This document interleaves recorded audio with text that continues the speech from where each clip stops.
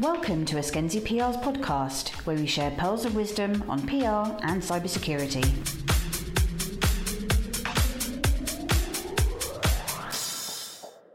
Hello, I'm Lucy Harvey and welcome to the ESKENZI PR podcast. Today we are going to be discussing one of the themes which has been running through this year's European Cyber Awareness Month on how to make your home a safe haven for online safety. And joining us in the studio today we have Hitesh Kargatra, lead security consultant from Phalanx Group, and Mike McLaughlin, head of Assess, who is also from Phalanx Group. Hi Mike, hi Hitesh, and thank you for joining us in the studio today. No problem at all. So, with so many internet-enabled devices being brought into the home today, it's no wonder that they've become such a huge target for cyber criminals. So first of all, can you just tell us what are the risks with using internet-enabled devices within the home? Absolutely. With internet-connected devices, there's always the risk because you are essentially sending data out of your network. It really depends how those devices are configured, and there's lots of things you can do around that, which we'll probably cover later. But the risks are losing that data. So if you have a webcam, for example, that is internet-enabled, maybe watching your children in bed or watching your front door, that you can access remotely, there is always the chance that someone else can access that remotely as well and see the same image. Yeah, I think Mike touches on an important point there. So there's the security aspect, and obviously the privacy aspect, and considering, what information that device is collecting and potentially sending out to, the device manufacturer into the cloud. And I think another area that's quite important that people don't always consider is the kind of availability of the devices. Just last week we saw, I think it was a Yale IoT devices, their alarm systems. Their service went down at the back end and no one's alarms worked on their homes. So that's quite an important thing to consider as well. Interesting. Okay. And so how do attackers get access to these devices? How do they compromise them? Is it just because they're now internet enabled, they have a kind of way to get in? Not necessarily, I don't think. Just being internet enabled doesn't necessarily mean that there's any security risk with the device. There are lots of ways to break into these kind of systems. For example, leaning back on the Yale devices, these devices are obviously, a lot of them are fitted to your front door. But a few of them have been found to have problems with the Bluetooth implementations and things like that, so you can actually hack them locally, as well as trying to get access to them remotely as well via the internet. Yeah, I think there's obviously the attack directly on that device, but also if you attack the service that kind of supports that device itself, you potentially got access to a number of other people's devices as well. So if you break that back end, there's potentially a lot larger issue there. I think you find a lot of kind of attacks that go on. It's the attackers are going for kind of low-hanging fruit. So they're doing kind of scans of the internet, looking for devices with default passwords and things like that, and kind of hitting those. So if you can do the basics to protect your devices, you start to raise the bar a little bit, and you present yourself as less of a target. Yeah, absolutely. I think, was it last year, there was a batch of children's toys, dolls and things like that were internet-enabled, that the back-end systems were compromised, and basically the toys had recorded children's voices and names, and all that data was sent to the back-end, which the consumer themselves can't really control. They've obviously bought the device, they're putting the trust in the manufacturer that where the data is going, it's secured. And that company had a breach. So there's two players in the game, really, isn't there? There's the consumer themselves and also the manufacturers of the products. Yeah. So manufacturers, the consumers should kind of follow good password hygiene and things like this, but the manufacturers should also be playing their part to make sure that when they're putting these devices out on the market, they are completely safe. Was that the case, that they should, what else can the manufacturers be doing to ensure they're secure before they are put on the market? Without sounding cynical, I think it all comes down to money, doesn't it? It does. That's the thing. Last week, the Department for Digital Culture, Media and Sports, they put out a code of practice for consumer IoT security, which kind of presents a number of requirements that they expect kind of manufacturers and service providers of IoT devices to comply with.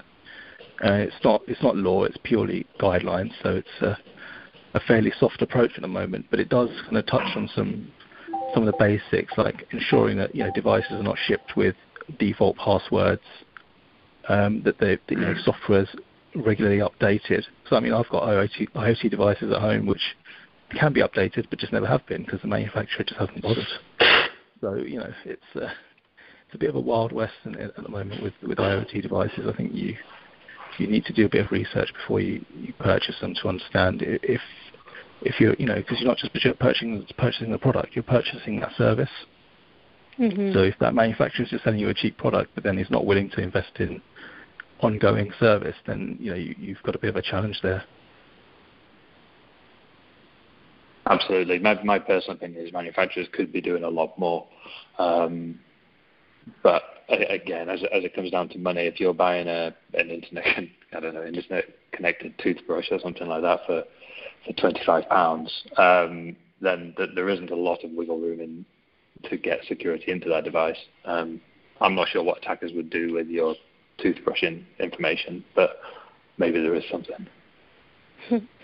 So it was recently announced that California is introducing new legislation in 2020, which says that IoT devices won't be able to be marketed or sold with default passwords or easy-to-guess passwords. Do you think that similar laws should be introduced to the UK and to other countries? Do you think that would be a good step? I actually think the intention of these guidelines is kind of the first step along the way. I think they want to introduce guidelines first, and then they'll probably will start to look at legislation, I think, later on down the road. Yeah, I think anything that can force manufacturers away from static default passwords or easily guessed passwords can only be a good thing. And what can consumers do? So obviously the manufacturers have got they've got quite a way to go. But what can consumers do in the meantime to make sure that the devices that they are using are secure? What's the kind of basics that they can follow? So I think, to be honest, in many respects, it's in the manufacturer's court in terms of providing a facility to the consumers. But there's, you've got to look at the device itself and actually securing that with things like a strong password, things like that, and also looking at your actual environment at home as well, and seeing what kind of security you have around that, as within your home. So making sure you've set up your security appropriately. Do your research on the products that you're buying to make sure you're actually getting a good quality product. If you go for the really cheap IoT devices, as I said, you might be in a position where you get a nice functioning product, but it never gets updated. So when there is a vulnerability, it's never actually fixed. And one of the most basic things is, kind of turn it off if you're not using it. You're not going to attack it if it's turned off. So, there's the basic things as well. And what about the default passwords? Do they just update them as soon as possible? Definitely, yeah. Just, out of the box, the guidance is obviously talking about not having a default password at all, which means that when it's shipped, a lot of routers come that way now. You'd have almost like a unique password for every device. But with a lot of IoT devices, the default password is the same across every device you buy off the shelf. So I think they're trying to change that. And yeah, it's definitely good practice as soon as you get a new device to actually, enforce it, put a good password on that. And also to avoid reusing that password anywhere else as well. Absolutely, yeah. Changing your default passwords on any device should be the first step before even using the service or whatever the device is meant to be doing. check the instruction manual and make sure you change your default passwords. Yeah, okay. I'll probably add that you need to consider what devices you're actually buying, because I mean, in the case of the Yale alarm system, obviously that was to some people an essential service, and when it went down, there was no recourse for them. So buying things like putting your heating systems on with smart thermostats or door locks, you've got to consider that if that goes down, what's your option? So, are you happy to put those on them? If your lights don't turn on, then it's not always the worst thing. Or if someone else comes and attacks you and just turn your lights off, it's it's not the worst thing. But if someone can open your front door or disable your alarm, that's a more significant issue. Okay, that's been very interesting. And finally, just for our listeners, I wonder if you could both provide one golden piece of cybersecurity advice for consumers to use their internet-enabled devices safely in the home. So Hitesh, do you want to go first? Yeah, I think my biggest piece of advice is really to do your research on what you're buying, and make sure you're going with a product which is going to get that level of support going forward. You may pay a little bit more for it, but you're paying not just for the product, but for that ongoing service. Okay, fantastic. And Mike, what would your golden piece of advice be? It's kind of protecting your own network. So as we mentioned before, changing your default passwords, making sure you've got a firewall on your home network, and again, to reiterate what Hitesh said, understanding what the product is and what you are buying. Okay, fantastic. Well, I found that very interesting and very helpful, and I'm sure our listeners will too.